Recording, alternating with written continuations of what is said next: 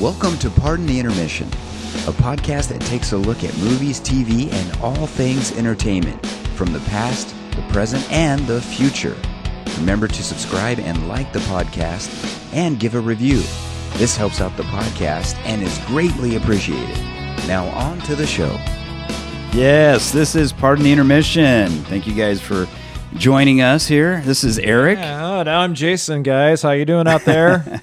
Hey, what were we going to talk about today? We had a pretty good topic, right? Oh, yes. Well, you know what it is we've talked about so much leading up to actually doing the podcast. It's like my mind is just... Yeah, I know, right? It's funny. We talk about all the stuff that would be good for the podcast before we do the podcast. Yeah. So, yeah, and I was like, wait, don't say anything. Don't say any more. We got to wait. We got to wait to talk about it. Right. I know what it was. We were going to talk about Kenobi this time, right? Yes. This show. Kenobi. So this show is going to be about the wonderful series Kenobi, which is over. Right, it's done for. Is it done? Right? No. Is there one more episode? There is going to be, I think, one more episode. Yes. Really? What else can they do? Well, watch it and find out. Have you heard spoilers on it? I haven't heard spoilers on the most recent episode that's due to come out next week. Okay. But I'm caught up on it right now, and I can tell you that it has been everything that I hoped it would be. Really? More. It has been outstanding. Really? Yes. It's like so. It's like the storytellers, the writers have gone back to they've gone back to the strengths of the character and what they've combined everything that made Obi-Wan Kenobi relatable in the prequels and then in the original films with Alec Guinness's character as well. Yes, but they have really cleverly crafted some unique and fun stories around his character just in these first 4 or 5 episodes, however many are out right now. Yeah, 5. Episode 5. Yeah, that's where they're at. Yeah. So they've all been fun. They've all been worth it. It's just like it makes Book of Boba Fett look like a little baby brother. Well, that thing was a train wreck. Yeah, it was in so many different directions. Well, I'll tell you what. I did not. I wasn't as thrilled with Kenobi as you were. That's why I was. Okay. That's why I was acting like I was like, really? Okay. Yes. Well, okay. I got to say, I think Kenobi did have some problems. Mm-hmm. Okay. Alluding to what you were saying as far as Alec Guinness's character, yes, I noticed that if you're watching the show, if you're watching Kenobi, you'll notice that he does a lot of gestures. That one where he grabs his beard, that's an Alec Guinness. I mean, I noticed that right away. I was like, oh, yeah, he's using that now to try to kind of tie in those characters, those two different characters together into one, which I thought was really good. Yeah. Another thing that I heard, I don't know if you've heard this or not, the story, Kenobi, there was an actual script. There was supposed to be, I think, a movie. Kenobi. Okay. And they had actually written a script. I'm not sure if it was a movie or a series, but I think it was a movie. And they had written a script. This was years ago. Okay. And they had taken a lot of that script and they intertwined it with this. So a lot of it is that's probably why you're saying you get that feeling. So it was probably close to after episode 3, somewhere in there, And so they really looked at it because I got to tell you right now, I'm really getting disappointed with Disney's storytelling. Lately. Okay. You mentioned Book of Boba Fett, man, and I think it was terrible. That was ridiculous. I don't know who's writing this stuff. It's what makes it interesting for me from that standpoint of it being disappointing is that Jon Favreau, we all know who Jon Favreau is. Mm-hmm. He pretty much heads up now all of the creative Star Wars stuff from the Disney side of things. Kathleen Kennedy, who's been one of the most powerful producers in Hollywood over the last 2 decades, was previously the creative head. She absconded all of her duties and gave them to Jon Favreau. Favreau is an ultimate Star Wars fan, just like a lot of us are. Yeah. He's been loyal to the content, but it's just like with Book of Boba Fett. Okay, with The Mandalorian, he did great. With Book of Boba Fett, though, took 2 steps backwards. Did he kind of hand that off? Didn't he kind of hand that off to? Yeah, I think he might have. Yeah. But getting up to Obi-Wan Kenobi, I don't think Favreau is connected to this one, but as a creative head, though, I think he has a say in the script and the screenplays and what is also shown creatively on the screen as well. Yeah, he's kind of steering the ship from afar. Yeah, at least it seems like he is. Yeah. Though I heard now rumor. This is all rumor that Kathleen Kennedy is actually pretty involved. I heard a rumor that okay, there's going to be spoilers in here, people. So if you haven't watched Kenobi, I'm sorry, but this is a warning. Just turn it off now. Go watch Kenobi, and then come back and listen to the rest of our show. Exactly. If you haven't seen Kenobi yet, shame on you. You snooze, you lose. But I will say that I heard that she was Riva was supposed to die in this one. And she did get in these, would you call it episode 5 or whatever you'd call it? These are actually called episodes. Episodes, yeah. Obi-Wan Kenobi, they're called episodes. So episode 5, right? Yes. So that she actually did get stabbed, but that Kathleen Kennedy stepped in and said, no, she's not going to die. That she didn't want her character to die. So that's what I heard. Rumor, I don't know. So I think she still has a hand in it, unfortunately, because I think I don't think there's a lot of Star Wars fans that are big Kathleen Kennedy fans. Yeah, the Skywalker trilogy pretty much wanted us all to turn Kathleen Kennedy into a ritual killing. I say that term loosely. No, I don't mean that, obviously. No. You just mean, and maybe in Kenobi the series, maybe they could do something with Kathleen Kennedy's character. Yeah, but I can't. Not for real. For those of you who haven't seen Obi-Wan, spoiler alert here, what Eric just said about the Grand Inquisitor, the third sister, Riva, being stabbed by Darth Vader. Yes, she was, and yes, she did not die. So that is true, but I didn't hear that, though. That's interesting, though, that you said about Kathleen Kennedy apparently signing off on her not dying, because I think that makes that episode now a lot more interesting, because now that she's still alive, and now that we pretty much know that she hates Vader because she was a youngling when Order 66 took place, and he almost killed her. He thought he did, but he didn't.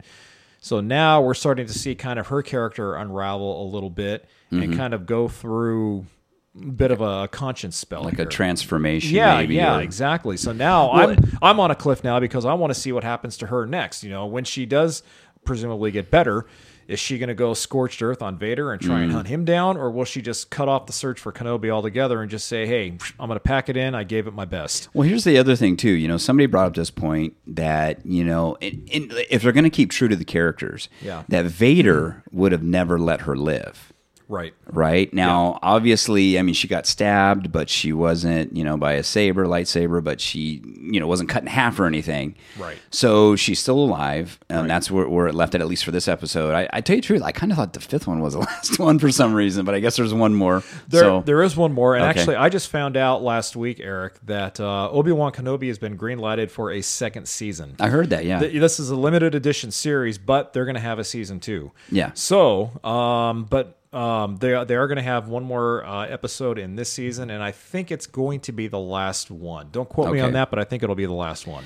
I did hear that. I heard the greenlit. I heard too that supposedly the series is supposed to focus more on Obi-Wan and Luke. On the planet, and he's going to deal with people trying to hunt Luke down. So it's going to be more like this one was more with Leia, you know, the young Leia, Princess Leia, and then the next one will be more with Luke. So, yeah. And you know what? I think from a storytelling standpoint, I think it's really interesting, and I think it makes sense that they went into his relationship with Leia. Because even though Star Wars fans know that, okay, her adopted father, Bail Organa, and Obi-Wan Kenobi surfed together in the Clone War, that was established in the prequels.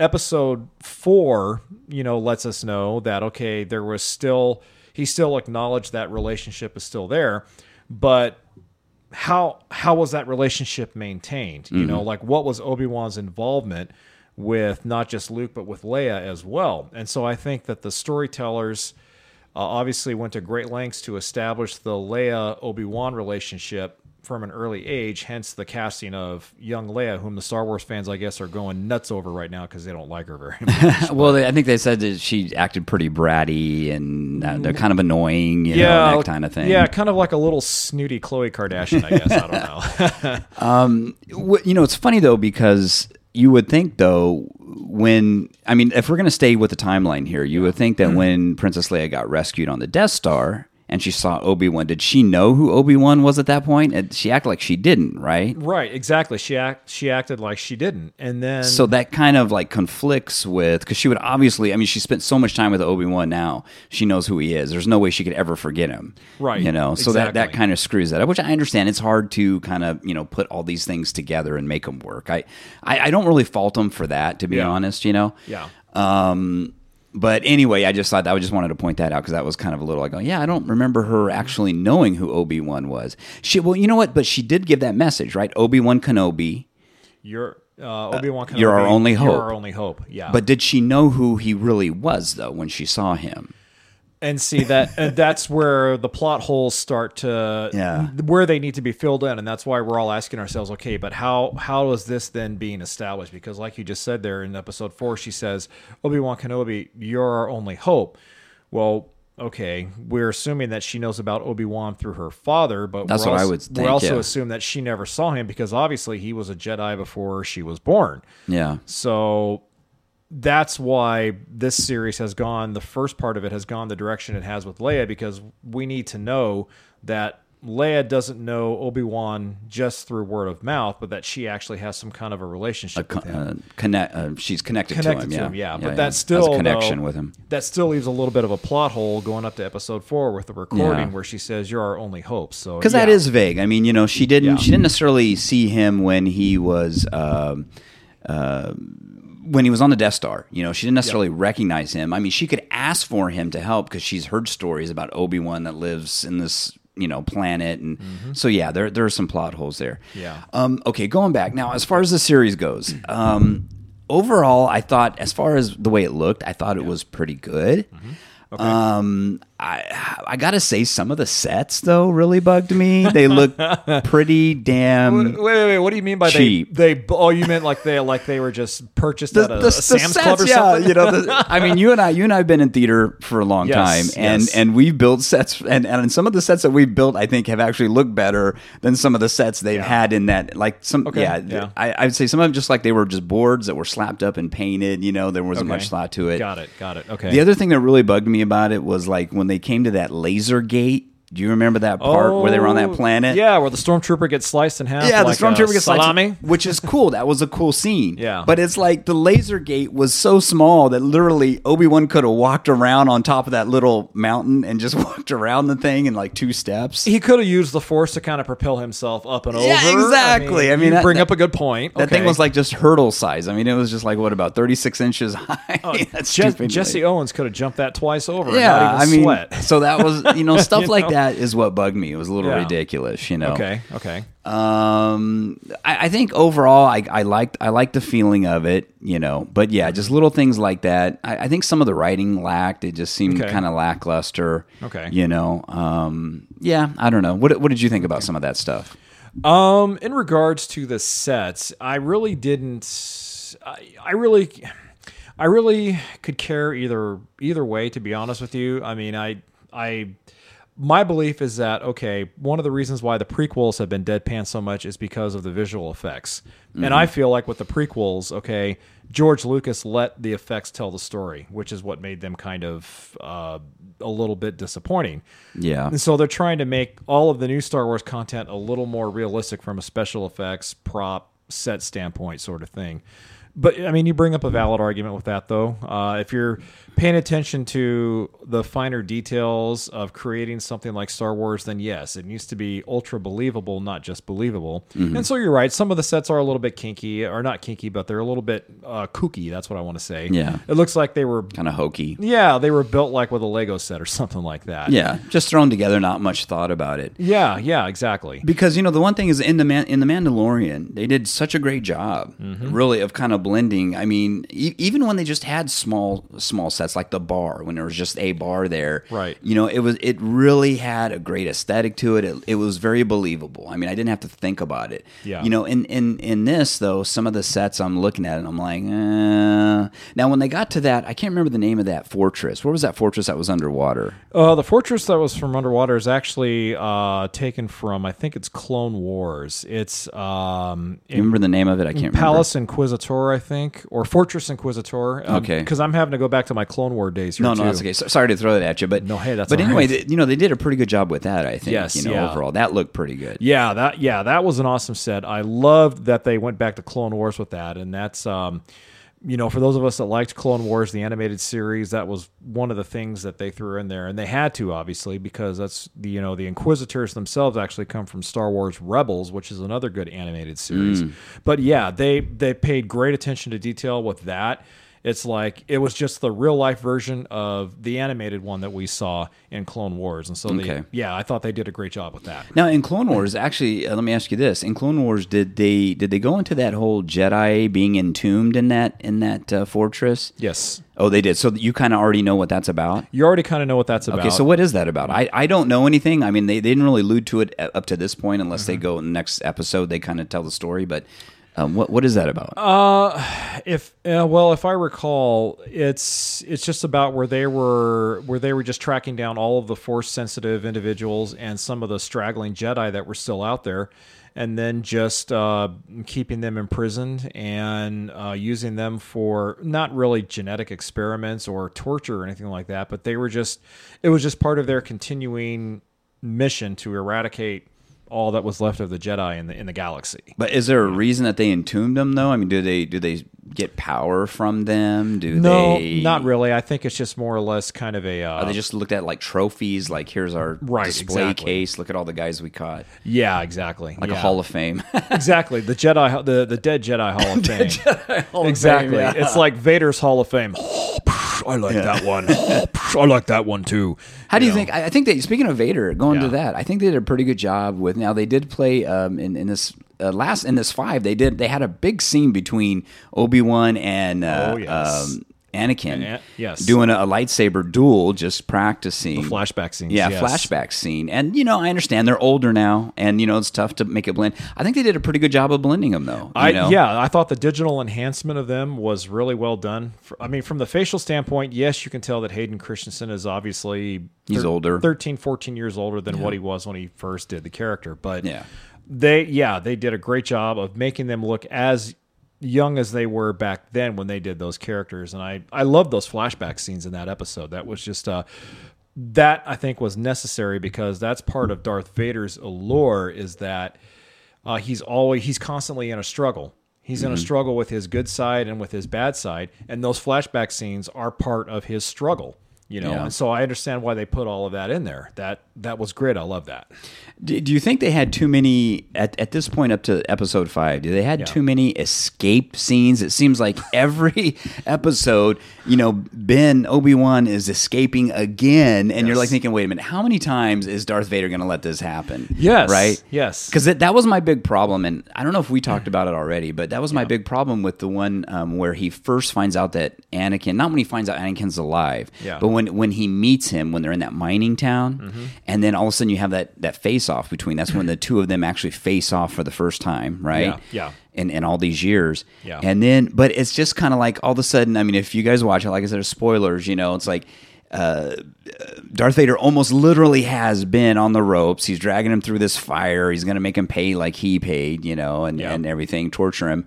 And then all of a sudden it's like, these guys swoop in. This robot comes in from nowhere. There's a ton of course stormtroopers. Right. And it's like there's fire in between them, but they escape still. And it's like, wait a minute, Darth Vader could just literally we saw him rip a ship open, right? Stop a ship from launching and rip it open in this episode 5. He couldn't just propel himself over the fire and grab. That's what I mean by the story is just not. Yeah, well, and that funny you mentioned that, because you're right. In the previous episode, when he started that fire with the lightsaber and then used the Force to drag Obi-Wan into the fire so he could feel the pain that I felt.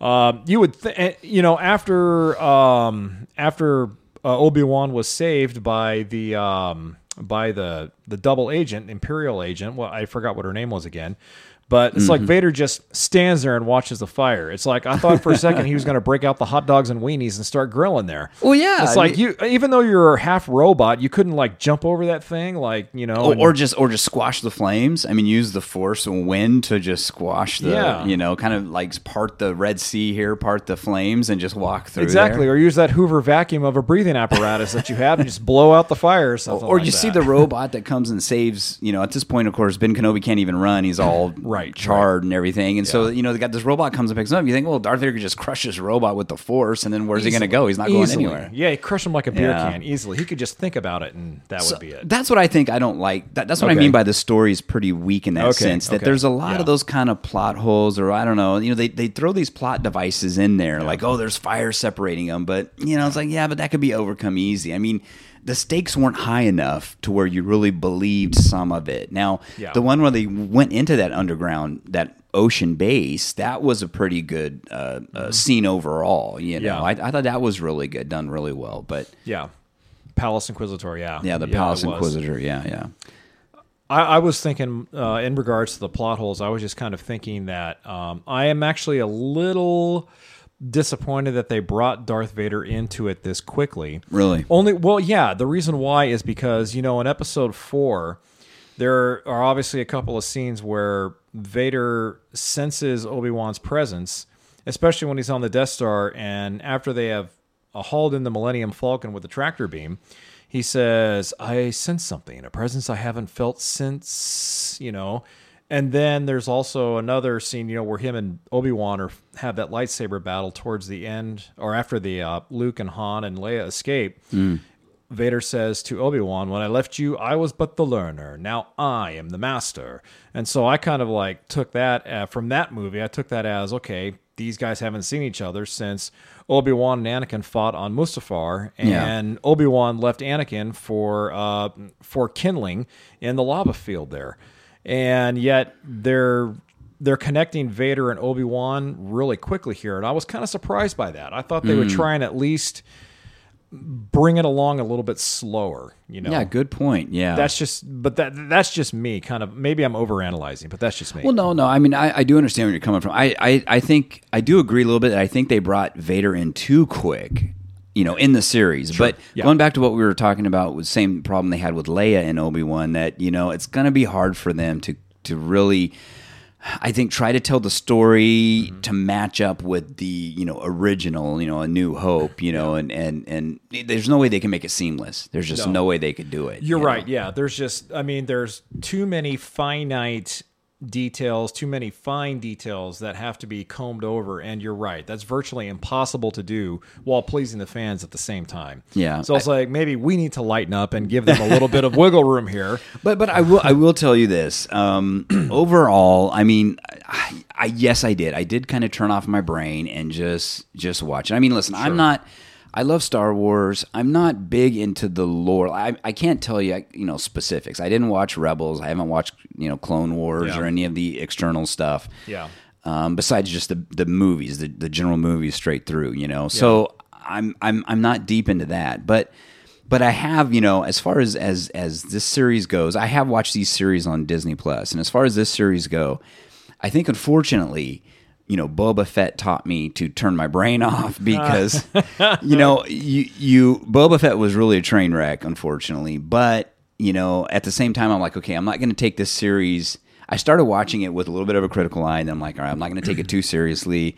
I'm just going to enjoy it for what it is. It's going to have a lot of problems and stuff, but, overall. And plus, I'm watching it with the family, so it's kind of fun to have my daughter watching it with us, and she's kind of into, because this is the newer generation, right? She's going to be into that. So, exactly. So that's what I did. So I don't know if you had to kind of did the same thing, and just, so overall, I'm saying I did enjoy it, though, overall. Okay, that's good. Yeah, as a lifelong Star Wars fan myself, and someone who does a lot of that deep diving into the mythos and into the universe of all the characters and the movies and all the subsequent material, books, graphic novels, whatever. Yeah, I've absorbed myself into a lot more of the mythology of it.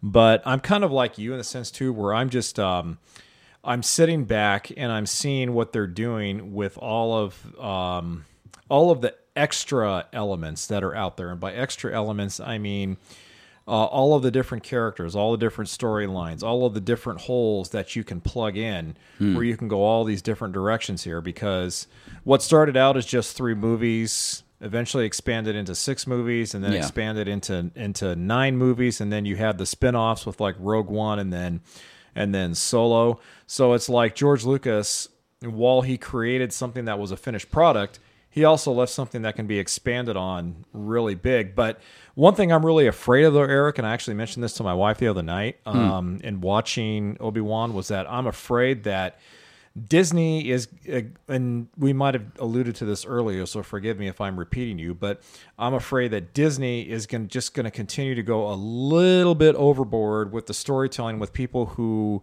don't know Star Wars. There's a difference between people who are fans and people who are fans that know Star Wars. Like Jon Favreau is a fan who knows Star Wars. Yeah. Kathleen Kennedy is just a fan who doesn't know Star Wars. Yeah. With all due respect to her and what she's done in her great career. Okay. So I'm afraid that Disney needs to like really consult with the people who know Star Wars best, rather than consult with the people who are there just to make it. So basically what I'm saying is, don't look at it as just a cash cow. Don't look at it as something that's going to continue to make money, because if you do, then you're going to create some watered down, bogged down storylines, just like it was with the prequels, and you're going to turn the fans away. And you're going to, hey, this Star Wars fan base is exactly like Star Trek fan bases. They are particularly rabid about their product. And if it's something that they do not like a lot, they're going to let everybody know about it. And they're rabid about it because they love it. You know, that's the thing. It's something that they want to hold on to and cherish, and they don't want to see it destroyed.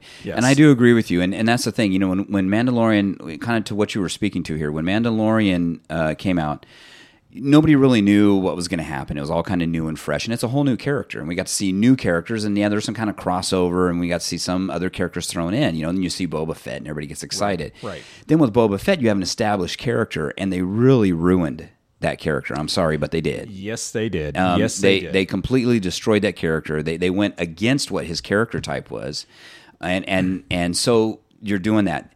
So my point to what you're saying too is, and agreeing with you, is that, you know, yes, they may also expose these beloved characters that we have grown up with, that are already in the lore. Yeah. And they may overexpose them and kind of twist them in ways that are unrecognizable to the fans, you know? So, you know, there's like, okay, it's great to see Darth Vader back out there, but you may have too much Darth Vader, you know? Yeah, exactly. And I mean, conversely, the same thing can be said with Boba Fett. What made me like Boba Fett so much from The Empire Strikes Back was that he was a mysterious character. You didn't want to know who wore that helmet. You didn't want to know who was behind the mask there, you know. But the Book of Boba Fett has gone to painstaking efforts to take away the mystery of the character. That's what made him so popular. Yeah, is that we didn't know who the actor was underneath the helmet because we couldn't see his actual face. All we heard was just the original voice. You know, he's no good to me dead. And I'm like, wow, that sounds like a bounty hunter, you know? But yeah, Disney feels like, okay, this is a popular character.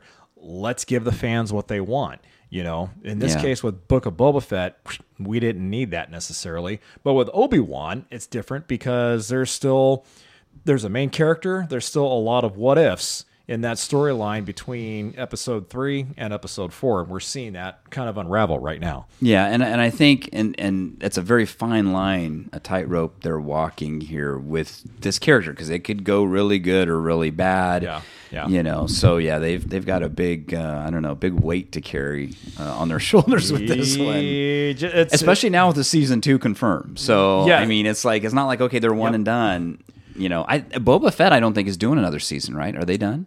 Book of Boba Fett, I think, will return. Oh, it will? I think they are doing another season for that. And The Mandalorian is returning also, but we're going to have to wait a little bit longer for that. I think that's coming out January or February of next year. So we're going to have to wait a little bit longer for that to see how that ends. So before we go, what would you recommend? I think I know your answer already, but would you recommend Kenobi out there to all the listeners? If you're looking for something fun, I would recommend Kenobi. Yes, if you are a diehard Star Wars fan who has problems with plot holes, crappy sets, and the fact that Darth Vader just doesn't want to charbroil Obi-Wan like a Whopper Jr., then don't watch it. And I would say, and to add to that, I would say, like I said earlier, you just kind of turn off your brain, and just enjoy it for what it is. Try not to put too much into it. Right. Try not to think too much about it. But overall, they had a lot of good aspects, I think, for it. So, I definitely would. On a scale of 1 to 10, it's about 6 out of 10. I would agree with that, 6 out of 10. Yeah. 6 out of 10. All right, guys. Well, that is our show. We will catch you guys later. Any parting words there, Jason? My parting words are, hey, don't forget to, most importantly, listen to our podcast. Don't forget to like the podcast as well. You can click on the like there below, and then also leave some comments. Let us know how we're doing. And, hey, if you think we should be talking about something in general, let us know. All right. Adios. All right. Thanks, guys. Until next time. May the Force be with you.